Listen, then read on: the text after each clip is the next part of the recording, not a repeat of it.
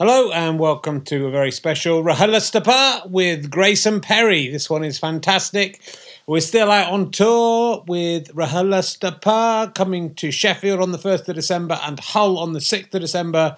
And then there are dates in London and Norwich already penned in for 2020. Go to richardherring.com/gigs or richardherring.com/RHLSTP/tour and you can find out exactly where we're coming. We'll be back at the Birmingham Podcast Festival at some point as well in 2020 and maybe a few more also. Please go to gofasterstripe.com/badges and become a monthly badger. Or go to gofasterstripe.com for lots of Christmas ideas of what you can get your friends, DVDs, downloads, books, all sorts of things that will help us to make more podcasts. Your support is very much appreciated.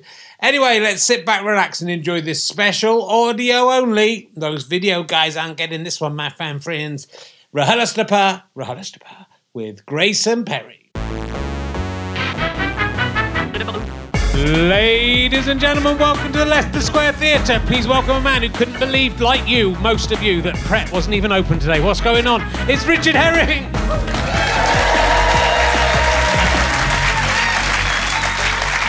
you very much. Hello London, lovely to be back. How lovely to be here. Welcome to Richard Herring's London's Smelliest Toilet Podcast. I've got food poisoning again. That's what that's about. Or something, some kind of, let me know in the morning how you're getting on in the front row. I felt like I was going to vomit, but I have not vomited. Just, it seems to be okay now. I've got the shits, is what I'm saying, which would have been fine if Gilbert and George were my guests for this show, wouldn't it? That would have been good. They would have loved that. Or Chris Philly, that would have been, you'd have coped with it. It's not going to be good for the one I've got. Yeah, I don't know if you saw. We always go to Pret a Manger before the show. I was hanging around. I haven't done the bit. I was hanging around in Eat because Pret a Manger is closed. I'd never usually go to Eat, but they call it RHLSTP there. So that's what I've got to do. I forgot to do that. But yeah, I've never seen so many people. It's just the one in the corner by Leicester Square Shoe. You all go for before. No, you can't afford to go like me. I've got a bit more cash to flash for my sandwiches. And the number of middle-class people I saw walk up to the door, it was completely empty, look at it really confused, and then not be able to walk away straight away. And I was one of them. Why is there no one sitting in any of the seats? And there's no one serving the tills. What's going on? Oh, it's closed. I see. So that was good. Yeah, so apart from being ill, I'm fine. Just as a little change of pace, I just want to pay tribute to a friend of mine who very sadly died this week, called Tony Brennan, who is a year older than me, so that's not good, is it? And for me and him, more for him, I'd say. But he was the founder of the Oxford Review Workshop, which we sometimes talked about, which was the club underneath the Oxford Union, where upstairs Boris Johnson was preparing for what he's doing now, and downstairs, Tony set up this whole club where people like Armando Iannucci and Stuart Lee, can't all be hits, and Al Murray, we all started together. He was also he was a diplomat. He was the deputy ambassador to Australia. When I got married, my wife was obsessed with having a Ferrero Rocher pyramid. Tony came in as the ambassador. The Ferrero Rocher plate. He also played Tiddlywinks. He was a Morris dancer, and he introduced cricket to the Czech Republic. I mean, what a full life that man had in his 53 years. But anyway, he's one of those kind of unsung heroes of comedy. Without him, I don't think things would have turned out quite how they did. I think certainly for all those people I mentioned, it was an incredible influence. So see you, Tony. Sorry about what's gone on there. That's a shame, isn't it? So it's a shame. So anyway, this is very exciting for me, the guest I have this week, because out of all the guests I've ever had, I think this is the only person who people will still know who it is in 100 years' time. That's why his stuff will still be around. People going, oh. So probably people in 100 years' time, maybe 200 years' time, are listening to this one. They're not listening to fucking Jimmy Cricket, are they? They're listening. They'll be like, hello. So this is the one. This could break me to the year 2200. So it's very exciting to have him here. He's probably best known for his appearance on This Morning with Holly and Phil. That's why we're here. all seen him on that. Ladies and gentlemen, will you please welcome Grayson Perry!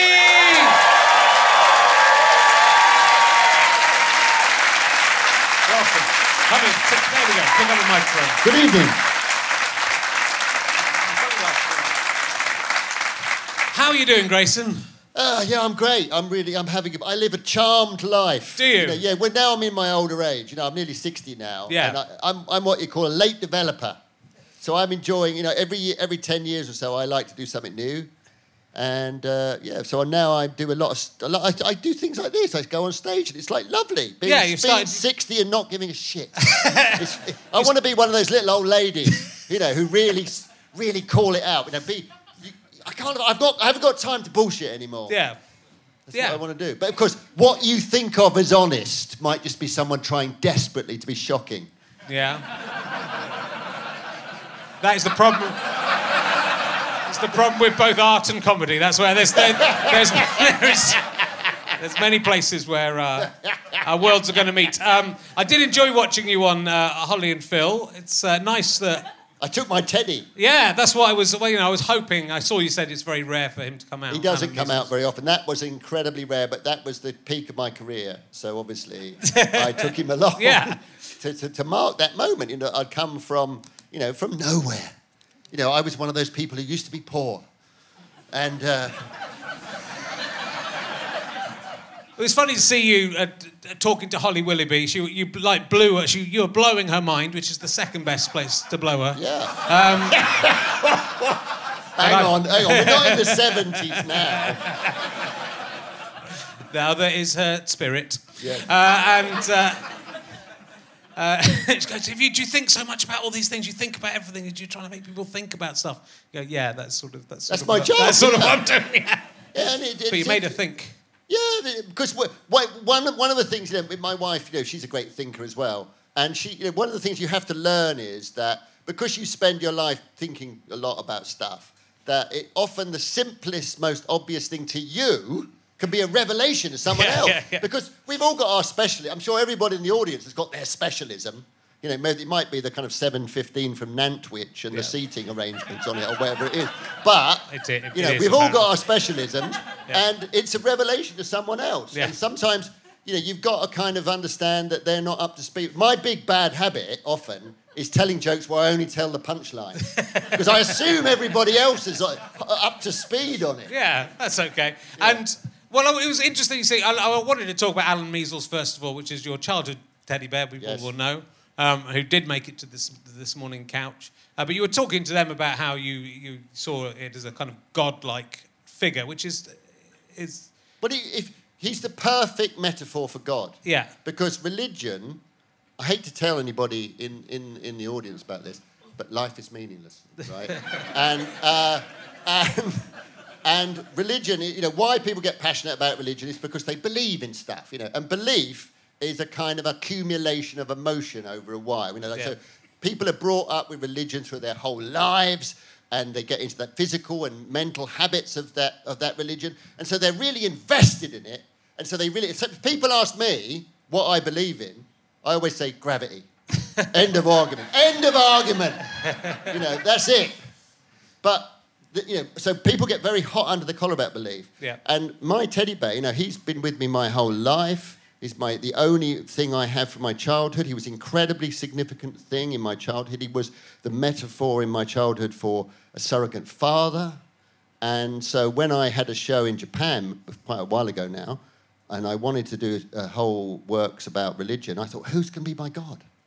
And of course, Alan Measles. And so I used him as this perfect metaphor for God because he's something that has stayed with me through childhood, like the kind of repetitive patterns of a real religious experience. Yeah. And and so he's perfect for it. I've invested emotion into an imaginary character, like God. Well, it's interesting. My daughter, who's coming up to 5, her first toy was this monkey, and it was the first toy she had, and it was the first toy she named, and she named him Oo. And then the other day, and I really, and I the other day he said, I don't want to have Uwu anymore. I don't like it. He was cast out. Is she converting? Yeah, she was going to... But I actually felt so bad for Uwu that I've taken Uwu upstairs and put him on my window ledge above where I work because I can't bear the idea that she's turned away from him, because you're imbuing their childhood into that thing as well as a parent. Do you find as a parent that things are coming up for you that happened to you when you were their age? Yes, yeah. That's a very common thing, and it happened to me big time when my daughter got to about 5, because I went through a lot of upsets in my childhood when I was about that age.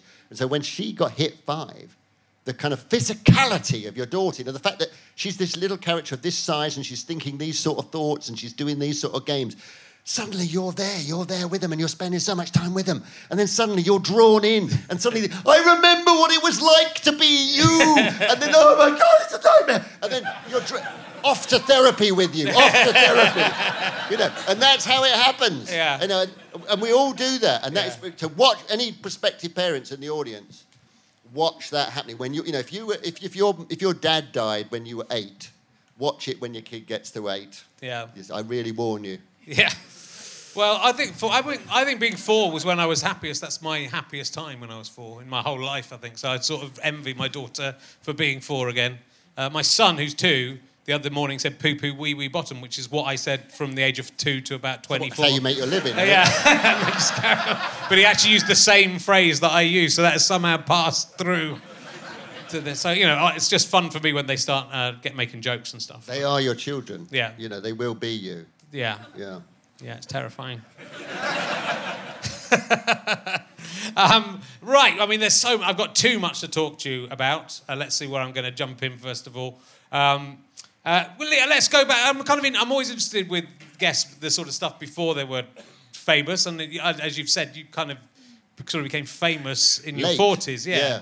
So, but before that, you were in squats when you were in your 20s, I'm guessing. Yeah, I came up to London because you could then. I could squat in Camden. I squatted in Camden next to the Camden. Well, it was the Camden Palace then for 4 years. Yeah. And it was a very rich time. It was the time of just on the back of New Romantics, and just before the kind of ecstasy craze hit. And London was more bohemian and dirtier and emptier then, and it was a different place. It felt more amateur. I think that's the thing. Everybody sort of did stuff. It felt like everything did stuff for themselves a bit. Now, nowadays people feel it feels more professionalised now. Like if anything you want in the world, there's some arsehole out on the internet who'll do it for you for money. Like, I need a bum wiper. Oh, hang on, I'll just Google it. Oh, look, here's a bumwiping.co.com. Just ring them up and they'll come around and wipe your fucking arse for you. I might try that after the show, the way things are going. That's a free business idea for anyone who wants it. I bet there's people that are paid to do it. So did you share a squat with Boy George? Is that true? No? You've been reading Wikipedia again. I have, yeah. Yeah, that is... in some ways, I'm becoming attached to that now. I'm beginning to think that I did live in a squat with Boy George. No, because a good friend of mine, I kind of bumped into Boy George a few times before he became Boy George, when he was George O'Dowd, because he was sharing a squat with a friend of mine. But I shared a squat with Marilyn, actually, his sidekick. Yeah, for a while. But he was like quite druggy at that point. And he was the world's worst driver. Right. Yeah. But he's quite a sweet guy. He was a sort of interesting guy, but he was like quite sort of, what we call it, he was quite sort of impulsive. Yeah. And so as a driver, he was quite scary. He was the first person in our group who got a car. He was like... like that the whole time, yeah. And again, you used to be able to drive around London like a lunatic in the old days. Yeah. And you could get caught speeding on Piccadilly. Yeah. I got caught speeding on my motorbike on the Mall. Right.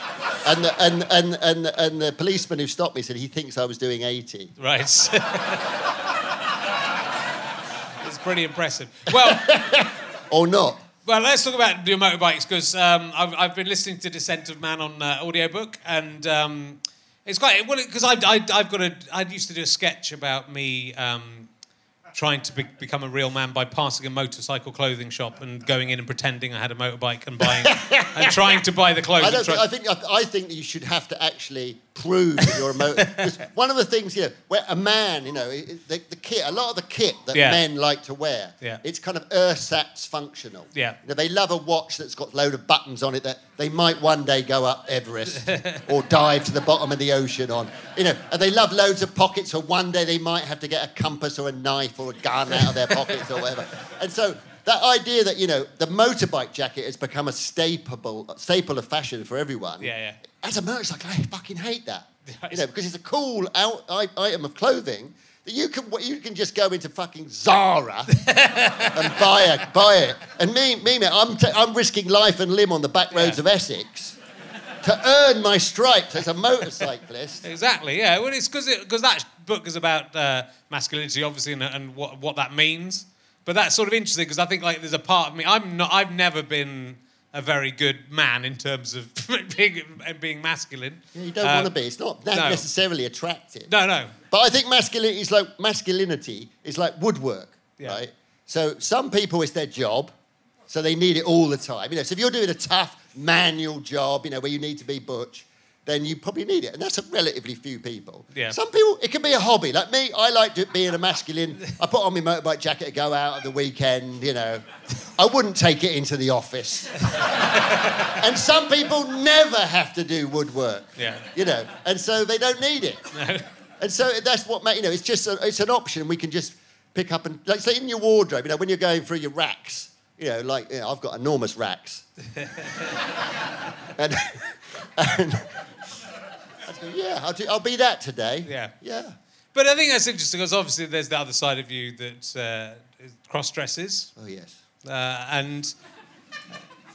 Well, but like I'm wearing now. Well, you're halfway there. This is what most women wear most of the time now. It's trainers, trousers, and a fleece. Yeah. Often when you're a transvestite, you're the only one in a skirt. In fact, when I used to go on these weekends, when 100 of us would get together in a hotel and dress up and have a nice time, and if somebody started wearing trousers and still playing the female role, we go, ooh, they're going the whole way.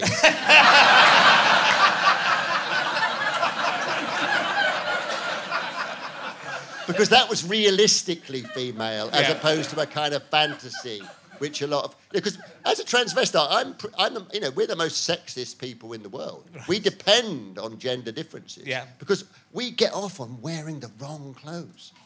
Yeah, so if it all becomes fluid, you're screwed. It's boring. Who wants to live in a kind of androgynous world where we all wear grey tracksuits and matching fleeces and go off to B&Q together? Oh, yuck. No, I want to live in a Stepford Wives world where I can wear little Peter Pan collars and prissy dresses and people go, look at you, you're in the wrong clothes. And I go, woo-hoo-hoo. But it's amazing how much that has changed again in the last 20 or 30 years. So 20 or 30 years ago, I remember there used to be, I don't know if it's still there, but there used to be a shop in Euston's where men could go and dress up as women. Yeah, Transformation, it was called. It's one of the first kind of, really kind of, what we call it, consumerist transvestite outlets, where... And I felt it was good that it was there because, people who felt really nervous about dressing up, they could go there and they could get made up and there was a wardrobe where they could... I always thought it was a little bit exploitative of the kind of fears of... Yeah. Because when I used to go to these weekends, there would always be a couple of old transvestites there who did not give a shit, And when I was young, I used to be really envious of them. Now I am that man. I do not give a shit. And it is glorious, being that person you can put on. Whenever I'm working with students and they're designing my outfits, when I give them a briefing beforehand, I always say, okay, I want you to design me an outfit where I have to take a deep breath before I leave the house, and that, and they often do, You're like, passing helicopters will come by and go, look, there's a man in a dress, and that's great, because as men, what we're often doing, I often describe men's clothes as portable bird hide.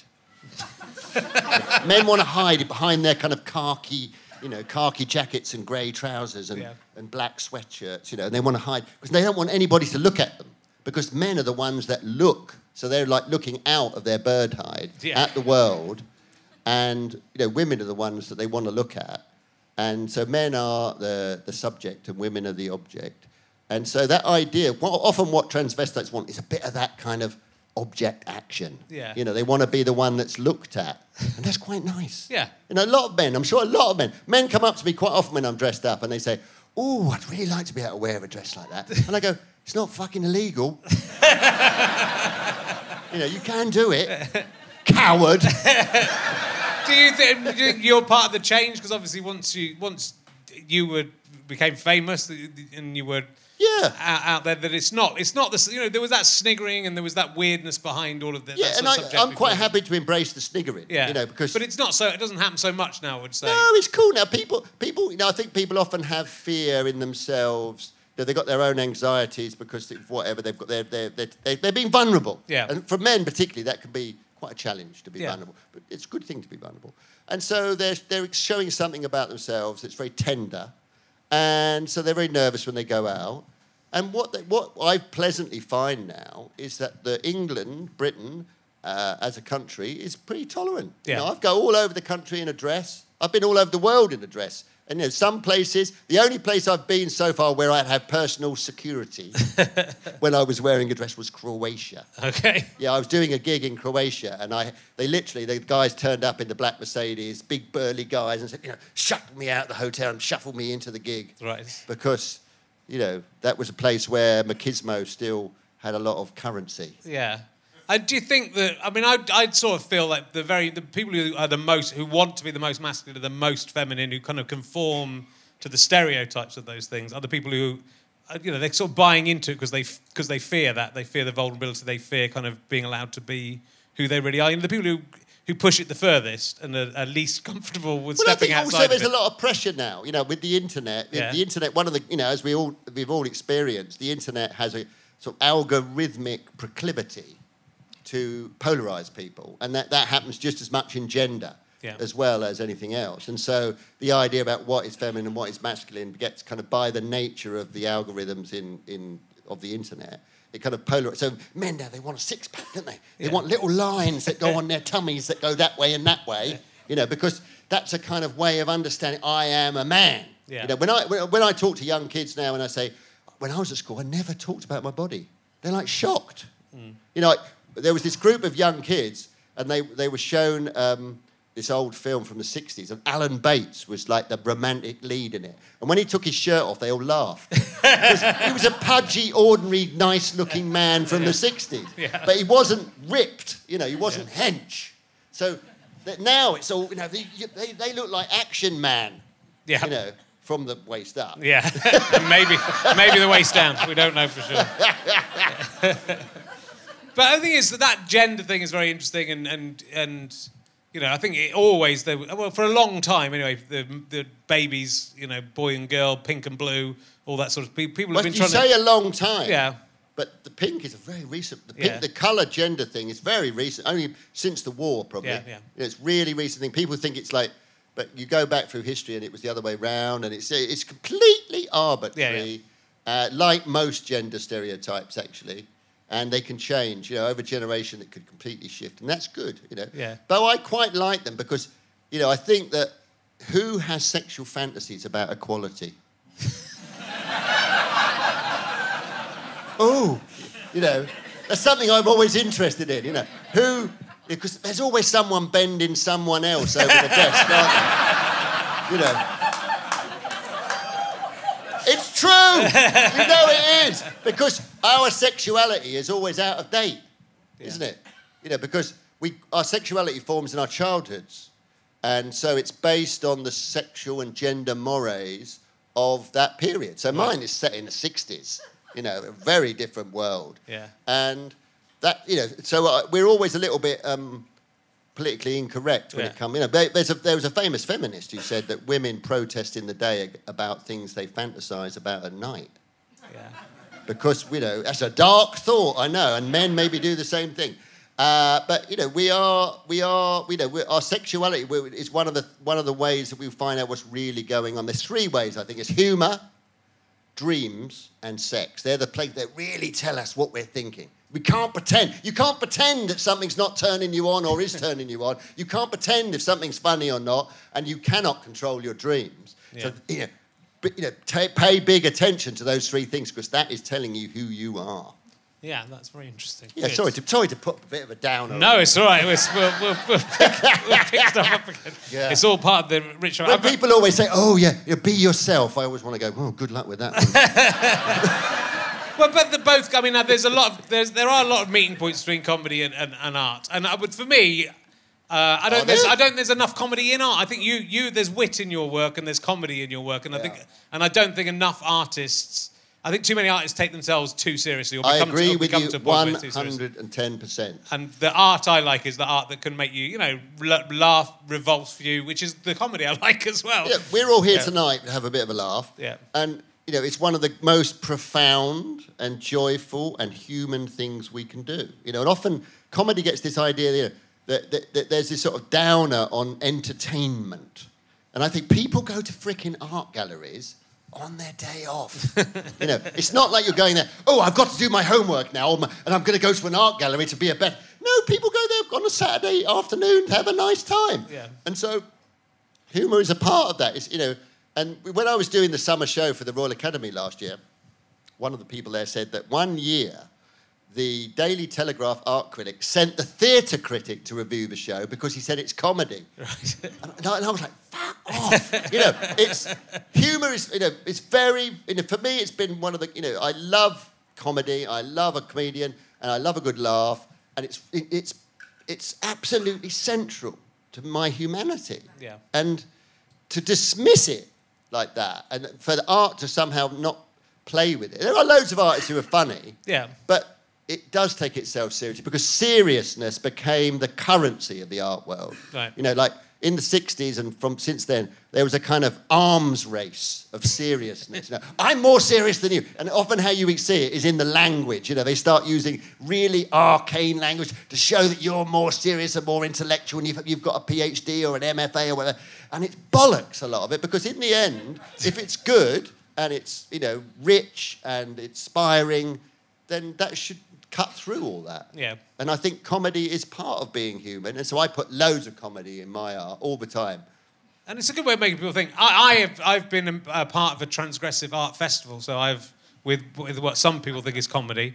I play myself at snooker and in an audio podcast and commentate on it and and to see who is the best out of me one or me two.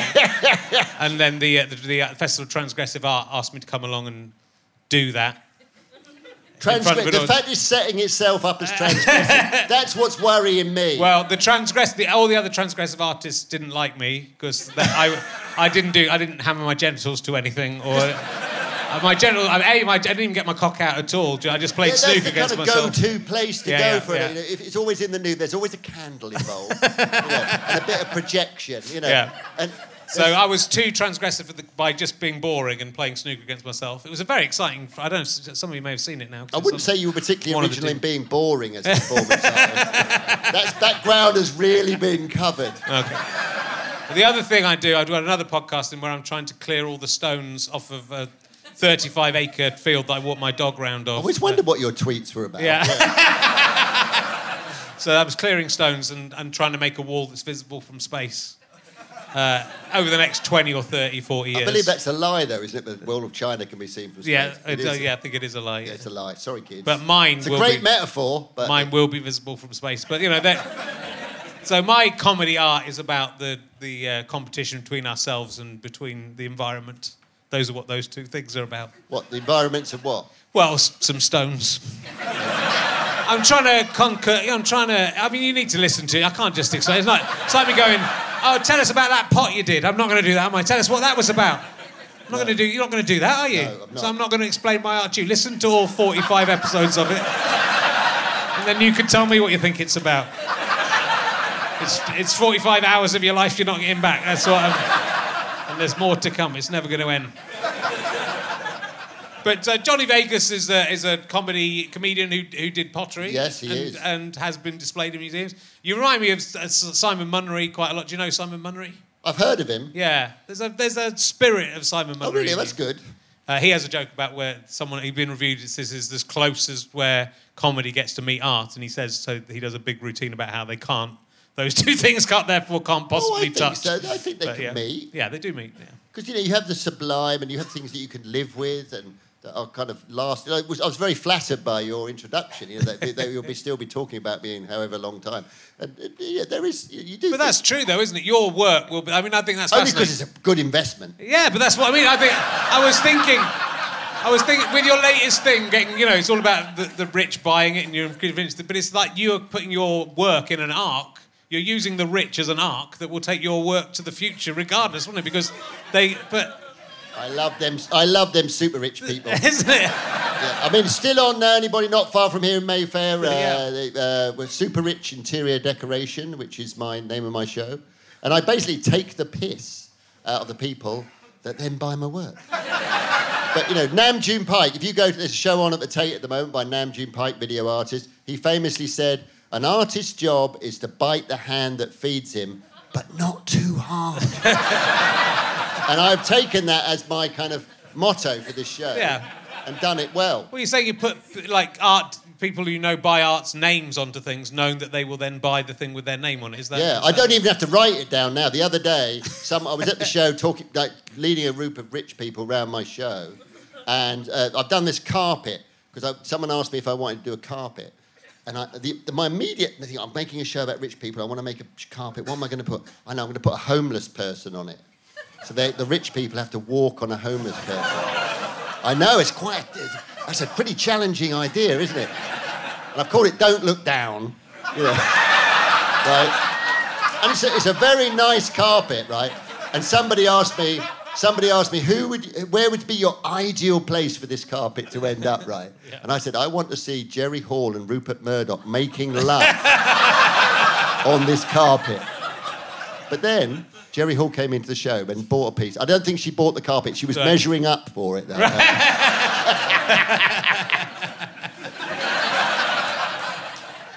It's a dichotomy, but those people are paying you. You're becoming rich as a result of you're becoming a part of those guys as a result of your art. But those are your.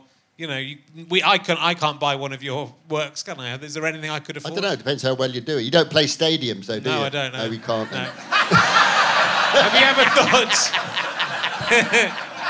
Have you ever thought about making something and raffling it to all the people who can't afford to buy? Oh yeah, in all my shows there's price points. Yeah. Like for the show, if you go to the show in Mayfair, you could buy a yoga mat I've designed. Okay. Because I associate that with the kind of Gwyneth Paltrow end of the market. Yeah. And that's less than £100. Or you could buy a handbag. Yeah. That's quite expensive, the handbag. But I always like to have affordable things, that you could buy in my shows. I think it's important. Yeah. But it's interesting, isn't it? And I think, let's get back to the fact that your work will be in art galleries, if art galleries are still I hope. there. There's loads of art that was really fashionable in the past that nobody knows anything about now. So you don't depend on it. For me, when people ask me about my legacy, I always say, I do not give a damn. If I die, it'll just be like before I was born. Yeah. And you can put it all in a skip. It doesn't worry me. I mean, won't be looking down from heaven going, oh, no. No one is going to put it in a skip, though, is it? Because they've paid a lot of money for it. I mean, that's art in itself, to get one of those. What I like about the pots, I think, is you're working in a fragile medium, so presumably it's fragile in some ways. Yeah. But, what is archaeology? Archaeology depends on ceramics. Yeah. Because it lasts forever. I've got a pot. As long as you don't break it, I could bury one of my pots. I've got a pot in my show, for instance, that's called Vote Tory. Yes. That's got all pictures of Tories on it and unicorns. And I could bury that in the garden, and in 2 millennia, I could dig it up. It would look exactly the same. Yeah, that's true. So it's not fragile in some ways. But has anyone ever bought something and then knocked it over and smashed it accidentally? Oh, yeah. One of my close friends bought a piece early on, and her son was playing football in the front room. And she sort of heard this, and then she had it all glued back together. It looks great. It's all kind of, it suits it. But when you're making them, because some of them go wrong, right? Because you're working on this, you're working in a kiln, and that's... Yeah, but I've been doing it for, God knows how long now. Right. So I'm quite good. I'm belt and braces, and things don't tend to go wrong that often. Okay. Nowadays, it's more in the conception that goes wrong, and I've had the idea. I mean, I'm sure when you're working on things, you have to abandon. It's quite tough. If you're a professional, you invest a lot of time into something. You don't want to abandon that time. And so I try to I've got very good now at nipping it in the bud when it's going wrong. I can feel it going wrong. And so I kind of go, time to abandon now and change, because I can imagineer it into the future. But you used to smash one. I used to smash a lot. Yeah. Yeah. I mean, can you, next time you want to smash one, just send it to me. I'll look after it for you. Well, what I did with a lot of them was I had like a load of pots that I smashed, and I then made these little reliquaries you could buy in the Tate Modern with a little bit of my pots in, like a holy relic. Yeah. And I sold those for 35 quid a piece. Just do the maths. You were breaking more than you were making. That's the way to do it. I was breaking more than even. But I mean, if you're going to make... The money's interesting, and that's what this latest exhibition's about. Yeah, because, it's like Michael Caine. Yeah. I've just had my house done up, and people say to me, have you seen your show? And I go, well, I've seen the extension it's built. But seriously, the art world, we do need the money to operate of private individuals. And you go back to Michelangelo had to be paid. Yeah. And so people often, I think they're a bit hypocritical when they kind of poo-poo the kind of commercial side of the art world. I mean, and also I think in the present political climate, to widen out this conversation, I think hypocrisy is an underrated quality. Because, compromise, centrism, difficulty, nuance. These are things that are being trampled in the present political climate. And I think that people have got to understand. Somebody famously once said, you're only truly adult when you can hold two contradictory ideas in your head at the same time. Yeah. And I think that there is something about this, because people, because centrism, for instance, is like a kind of insult, and it's often, someone described it on Twitter as people who are left of centre who are hated by the extreme left. Yeah. And there's this idea that it's a swear word now. And I think, actually, if you go back not that far, politicians of every stripe, when they stood up in Parliament or wherever, they were kind of speaking for the nation. And now no way do they fucking do that now. No. They're speaking for a very narrow bandwidth of people. And I think that's a shame, because... people get criticised for stepping. I was interviewing someone for my next TV series, and he said he was a kind of well-known sort of lawyer in America, and he said I'm a dyed-in-the-wool progressive liberal guy. He said, but the woke people now, he said, they've got a list of 20 things, and if you only agree with 19 of them, then you're a fascist. Yeah. That's what it's like now. You're not allowed to be nuanced or difficult or contradictory.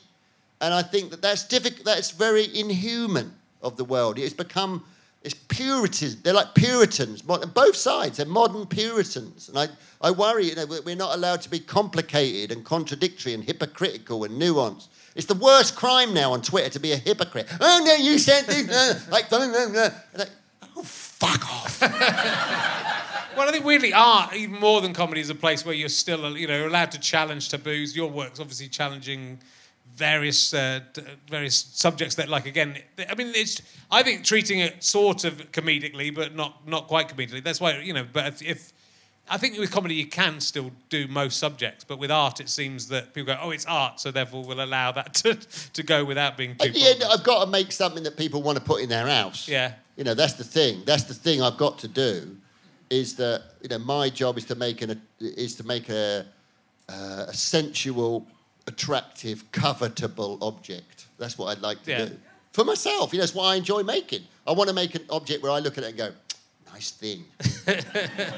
And I put it up in my house. Yeah. Nice. How do you decide if you're going to keep something personally, or do you not keep very much of your own? I've got, because I do a lot of multiples, like prints and tapestries and the cast iron things. They're all multiples. So I always keep one so I can show it, because then I don't have to borrow it back from the people. Because borrowing it back, because people, you know, they don't want to lend it back sometimes. So it's nice. So I have a stock that I can put on a show with. Yeah.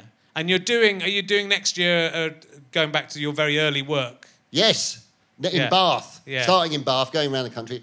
Yes, it's called Grayson Perry, the Pre-Therapy Years. Because, you know, if you ask me what the biggest kind of influence on my work over the last 20 years, it's been psychotherapy. You know, I'm married to a psychotherapist. She wasn't my therapist, I hasten to add. But, you know, that way of looking at the world. So that had a huge impact on my work. And it's been an interesting experience. Because I was very bad at documenting my early work, so I didn't have any photographs of a lot of it. I just had like a few little bits of photocopied paper with the list of works on and stuff. Right. And so I put a call out on in the media for works, and they all came shuffling out of the shadows, these works. And yeah, and what I love looking at them, I was like, oh, I was the same person, but not worked out. You know, I had the same impulses. You know, I was still a bit of an, you know, like wanting to needle people, and I was still a pervert, you know, and I was still interested in the same sort of things, but not kind of quite so worked out as I am now. So it's been interesting, and I'm sort of compassionate for that younger me now, which is, you know, what you learn in therapy, to be compassionate. And do those people who bought, I mean, if they bought those early works for 30 quid or something like that? Oh, yeah, they're quids in. No, they are, you know. I mean, recently, you know, we had our house done up recently, and the builders found like a dozen plates up in the loft. Right. Yeah, which I'd made in the 80s. That practically paid for the fucking house.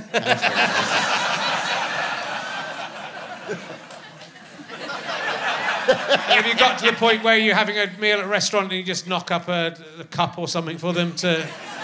Here's a bit... Just sign a napkin nowadays, yeah. So that Picasso was supposed to have done that, wasn't he? Just drew that's the famous thing. And I think that... I mean, I have a phrase that I say, you know, I now have what I call Picasso napkin syndrome, which is that, you know, and any person who's in the public eye, you become a bit self-conscious. And you're a creative person, Richard, so you would understand this, that... You know, to be creative, you need to feel relaxed, you know, because you've got to let your kind of the conduits of your creativity flow free, and you're not to be nipped up. Your kind of artistic sphincters are not to be nipped. Yeah. And so if you've got that feeling in your head that there's a kind of amphitheatre of observers in your head going, oh, what's he up to now? Oh, look at him! Look, he's a famous artist. Oh, it's quite. You really have to. You have to kind of. You have to. A lot of artists they really can't do with that, and it ruins their career. Yeah. You've got to learn to be a public, like, communicator. I mean, I enjoyed it. You know, I've always enjoyed it. I was lucky in that, like I say, I came to prominence well after I'd had therapy on the whole. But actually, I was in the middle of therapy when I had my big moment in the Turner Prize, which sort of like flipped me into the public eye. Yeah. I mean, because you had a sort of troubled childhood. Troubled. Oh, yes. I had anxiety before it was fashionable. Which Alan Measles helped you through. You had an unpleasant... Yeah, God bless him. He's still... Yeah. I installed him yesterday, because we moved back into our house. I installed him in his little throne in my bedroom, looking down on me benevolently, with his sidekick, which he doesn't get such a good press, his sidekick. Tortoise. Okay. The knitted tortoise. He was always his kind of dependable but dour sidekick. He's Captain Haddock to Tintin.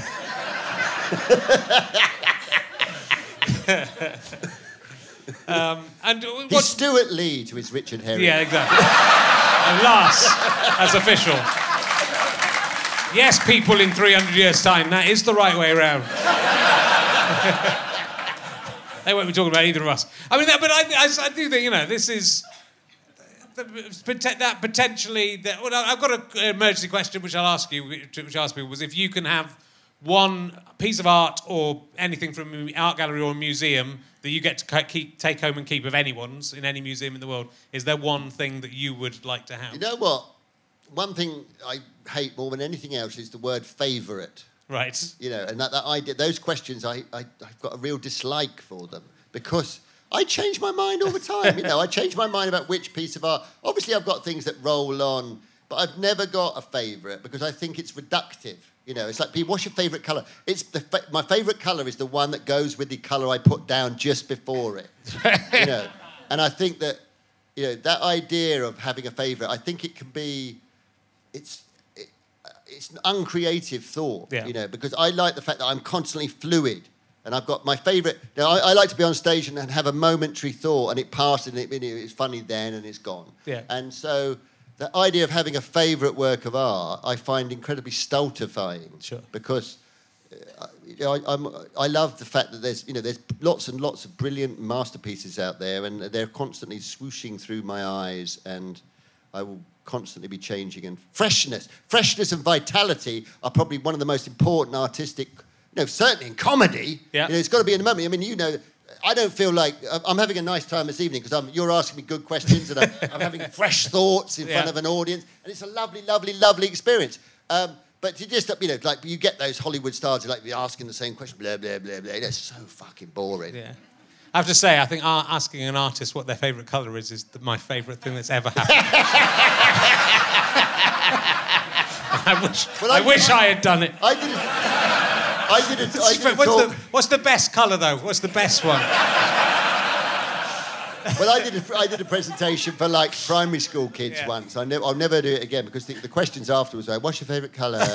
What's your favourite football team? What's your favourite car?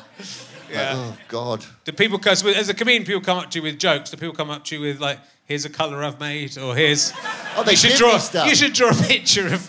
people give me portraits of me. Right. That's what I get. Oh, yeah, okay. I get sent a lot of portraits of me. Yeah. Some of which are quite difficult. Yeah. Like one woman, I was at a book signing, and she sort of just plonked this thing like one of those sort of glass domes on the table. Yeah. And it was a sort of Janus-style portrait with two faces. It made out of felt. It looked like something you'd got out of the U-bend. Of me. I've still got it. I'd like to see. You must be able to make something out of all those. Stick all those on a pot. I'm going to have a show of them one day. Yeah. You know, like of portraits that people have made of me, because I've got quite a lot of them now. Yeah. There was a guy who gave me a plate with a portrait of me because I'd made him a plate with the word enough on it in gold as his retirement present. Because he used to say, when he was working, people say, can you do this for me? And he'd go, and he'd show him a plate with the word enough on it. I got enough on my plate, he'd say. Yeah, it's a weak joke, isn't it? You've got a quality audience here, you see. Oh, they won't take any shit. See, that kind of office joke is just not going to wash it here at Leicester Square Theatre, is it? And, look, when you used to work, did you work, this might not be true because I might have got this on Wikipedia as well, did you work as a sandwich maker and a hairdresser? I did, yes. What is a sandwich maker and a hairdresser? Well, literally, the clue's in the title. Really, I made sandwiches for the clients. Yeah, the last place you want to make sandwiches. I made them a cup of tea and a sandwich if they were in a hurry. How difficult was it to keep the hair out of all the sandwiches? That wasn't my issue, you know, because when I delivered them, they were hair-free. Okay. But it was just a job. It was a big hairdressers in Kings Road. Okay. And it was in that era in the 80s when people came in for a haircut, and I was never sure if they were going in or going out because they had like casual haircuts, you know, that were quite rough cut. Yeah. And it wasn't like nowadays where you really knew. Like that, if they were hair. But yeah, that's good. It was an interesting time. Well, I can't believe you've got sandwiches in hair. Does that still happen? Do people still get sandwiches when they go to the hairdresser? I doubt it. Imagine getting a sandwich. Imagine realising you had a sandwich made by Grayson Perry and you just ate it. Could have held on to that. I'll hold on to that. I've got a feeling about this sandwich. Something's going to be good there. I'm going to ask you an emergency question or two just to keep people happy. Oh, God, time has flown by. It's been lovely. Let me see what's going on. I mean, you know, this is like having Van Gogh on, right? This is basically, isn't it? Essentially. And, you know, I wouldn't ask Van Gogh if he ever tried to suck his own cock, would I? That's the thing. Have you ever tried to suck your own cock? Yes. Is that what Van Gogh did? No, he should have. Maybe if he'd done that, he would have been happy. It was something I knew I could never even get anywhere near. In fact, at my age, the spunk wouldn't even hit my face.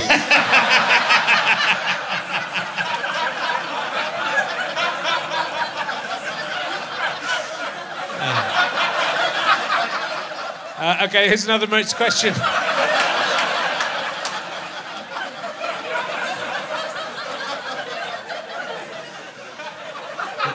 Imagine if that's all that survives of all your work. Just that one little snippet of tape. If you had a finger that could travel through time, what would you do with your finger that can travel through time? Ooh. Yeah, just your finger can go through past or future and, affect things. You're controlling it from the present, but it's in the past or the future. What would you do with that? Oh, God, well, I'd probably go there and I'd probably, put it up like Michelangelo, and then when those two fingers are meeting on the Sistine Chapel, and I'd go, and I'd just make the fingers not quite point at each other. Yeah, I won't have to be, won't it be like, oh, Michelangelo's a great artist. And no, he's not. Look, his fingers don't even meet. That could be the end for him. Let's see, I'll do a random one for the middle, then we'll go back. I don't mind wasting my time with this. There's so many things to talk to you about. But I'm going to waste some time with this. Do you think anyone genuinely enjoys skiing? I think that's classist, because it is quite fun. Skiing. I mean, I'm too old. I'll get too battered because I was never a great skier. My wife was quite a smooth but kind of conservative skier, and I was like, I just learned very late in life, and I just threw myself down the hill. We'd get to the bottom at the same time, but I would have fell off 6 times. But I was quicker in between the accidents. I'm very bad at it. But you are quite sporty, so you're into mountain bikes? Mountain biking, yeah. I've always been on 2-wheel. Motorbikes, mountain bikes. Yeah. I used to race mountain bikes, yeah. I was really into it. Yeah. Because it was nice as an artist. You are competitive. Of course you are. Everybody's competitive. Whenever 2 men, particularly me, I'm sure comedians have a version of it. It's what I call the dog sniffing arses conversation. Where you showing at the moment? We've got a gig on. Where you gigging at the moment? It's like sort of saying, how potent, fertile, virile are you? Where are you on the pecking order of the kind of the tribe? And I think that artists, they have a version of that. Yeah. But what was lovely about mountain biking is you could be nakedly competitive.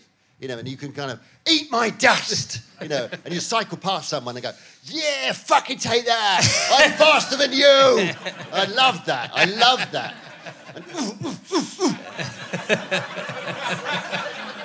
Do you still mountain bike? Still mountain bike. I don't do racing anymore. No. I'm a bit old now, pushing 60. I did do one, the last one I did was about last year sometime. I did the Olympic circuit out in Essex. Is that where you always came 5th? Is that the sport you said you always, in your book, you're saying you always basically, if you come 5th, you basically always come 5th? What's good about it's not like road biking where you're in the peloton, you have to draft people and it's all very tactical.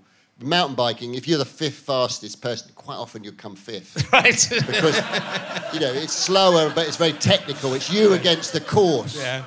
So it's quite good. Do you ever just think, should we just not bother doing the race? We know where we're going to come. Should we go and have a cup of I was doing it. I started it when I was about 30. So I was doing mainly older classes of racing, and someone once described it as 50 men saying "after you." Yeah, which was nice, but it was fun. It kept me bloody fit. Yeah. And so with the do you feel like, I think a lot of people know you also more than they'll know who you are, and they'll know you're the sort of work of art really of your dressing up. It's you are the image that you portray is probably to a lot of people better known than anything you actually created. So it's kind of useful. Yeah. Because I'm not going to deny the usefulness of being a transvestite. When I realised its PR potential when I popped my head above the parapet, if you like, when I was up for the Turner Prize. Because when I was up for the Turner Prize, they asked you for a PR photo, that they'd give to the press. So as a mischievous act, I had a photograph of me. It's the head and shoulder shot with a beard, right? Just as a bloke. Yeah. And I gave them that photo to give that one to the press. Not one paper used the photograph. Yeah. They all had a photograph of me dressed up as a peasant woman with a Kalashnikov.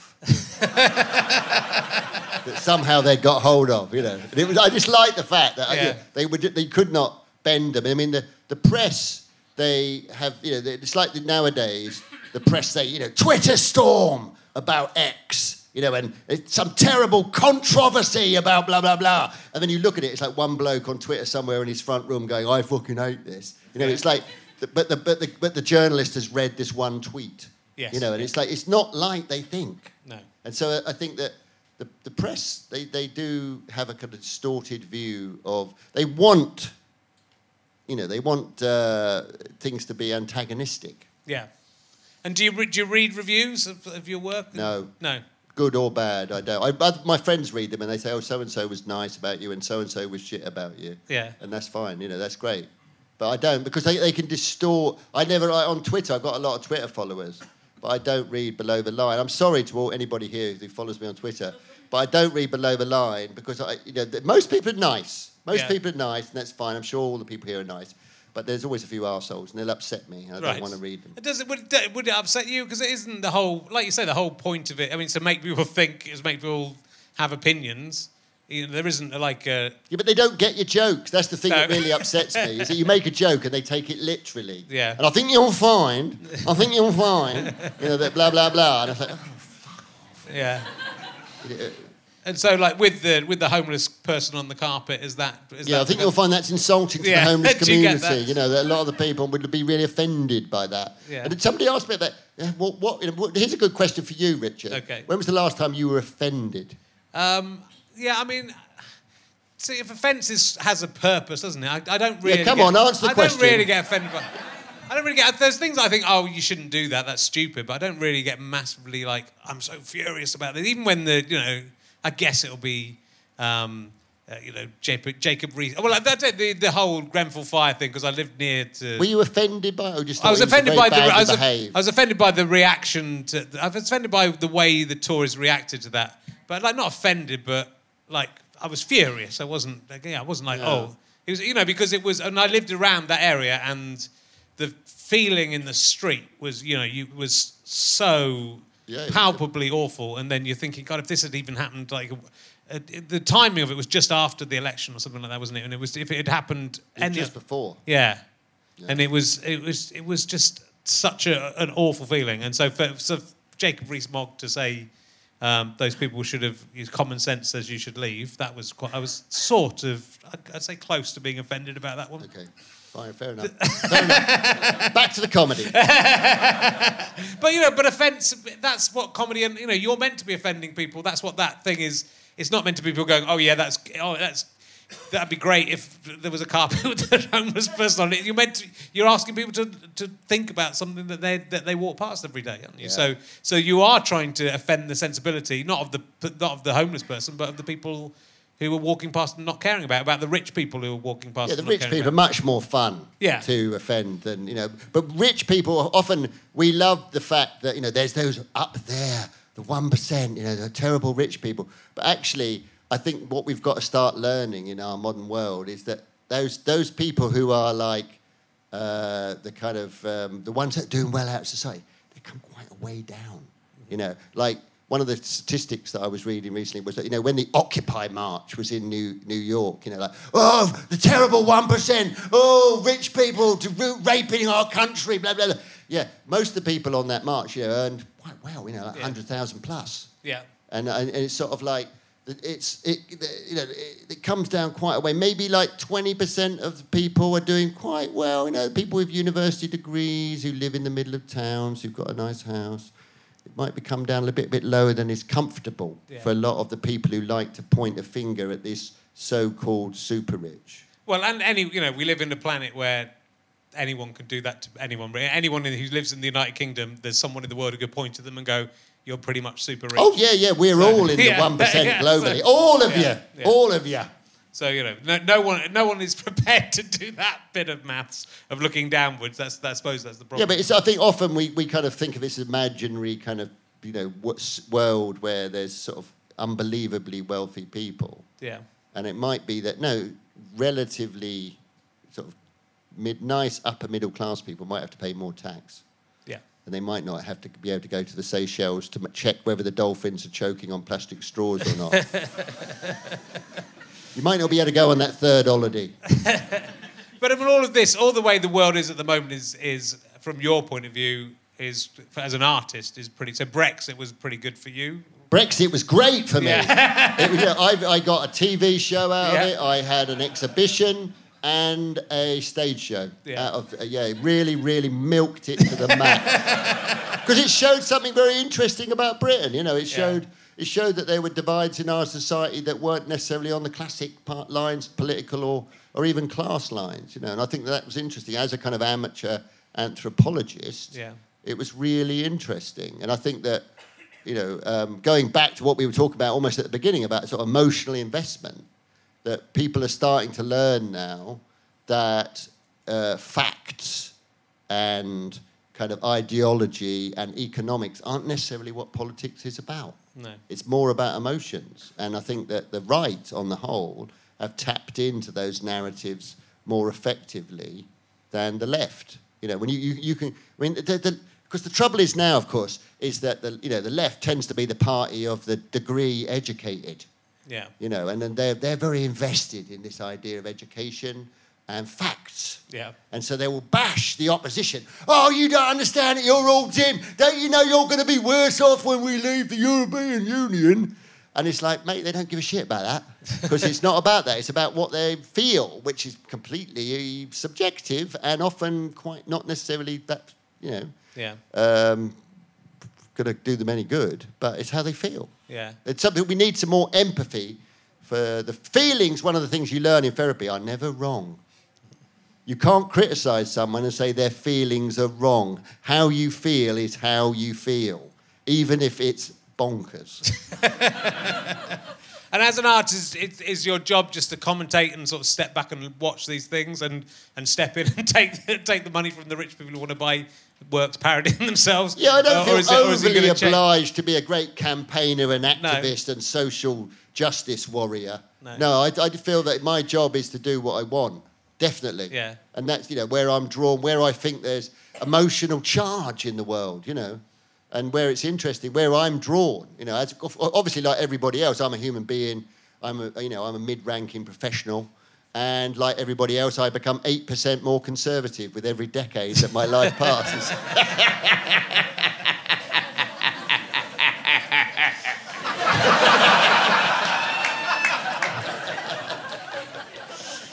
Well, look, it's been a massive honour to have you here. I'm just going to... Usually I do 2 pages for people. I've got 6 pages for you, and that's made it very difficult to do my job.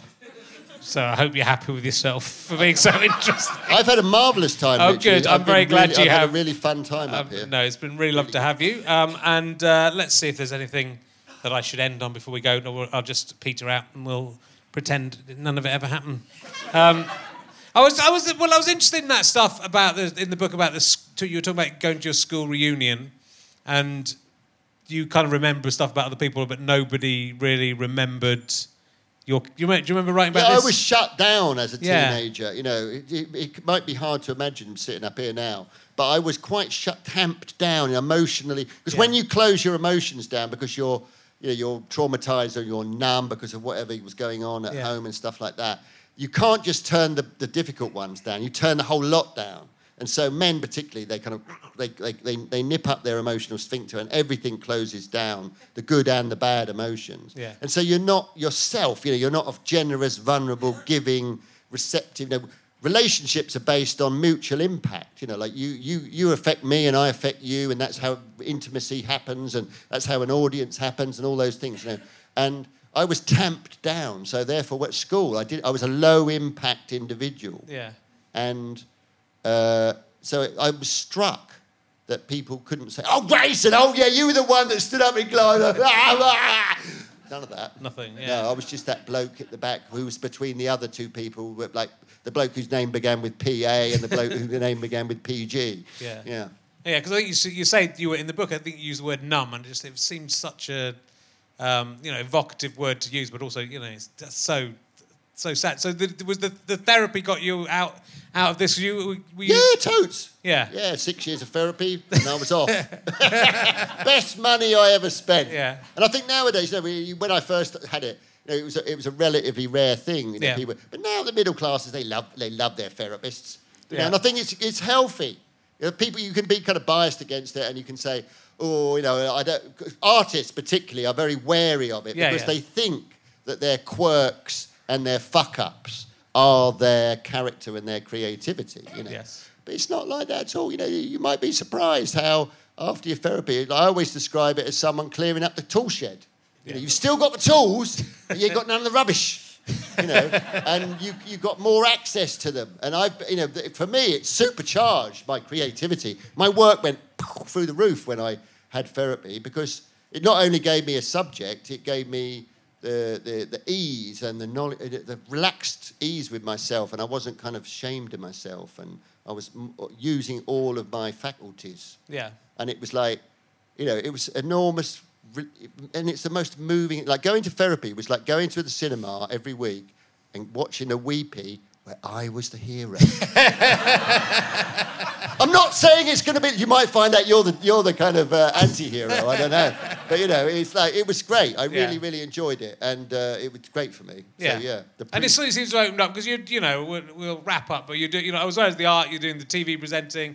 The book's great. The Scent of Man is a great book, and you're sort of doing basically live comedy shows, which aren't quite next year I've got a show that'll be this time next year. I've got a 15-date tour of the theatres in Britain. Yeah. I don't know what it's quite going to be about yet, but I'll tell you one thing, it will surprise you. And, 'cause I like testing. I like the audience. I like the cringe laugh. The audience. Oh no, that's me. Oh, that's what I like. There can't be that much from your life that people go. No, I like the audience to think about themselves. I think, oh, that's me. Oh, yeah. I like that. Terrific. Well, we'll look forward to whatever comes next. I'm going to buy one of your pots one day. That's my. You are ambitious. Yeah. Ladies and gentlemen, Grayson Perry. Thank you very much. Thank you. We'll be back next week. Hang around. Thank you. You have been listening to RHLSTP with me, Rich Herring, and my guest, Grayson Perry. Thank you to Pest for providing this music. Thank you to everyone at the Leicester Square Theatre. Thank you to everyone at Acast, everyone at Go Faster Stripe for all your fantastic assistance in making these shows. I'm indebted to my producer, Ben Walker. This is a fuzz. GoFasterStripe.com and Sky Potato Production. Go to RHLSTP.co.uk for more information about this podcast and how you can subscribe and help us make more. Love you. Bye.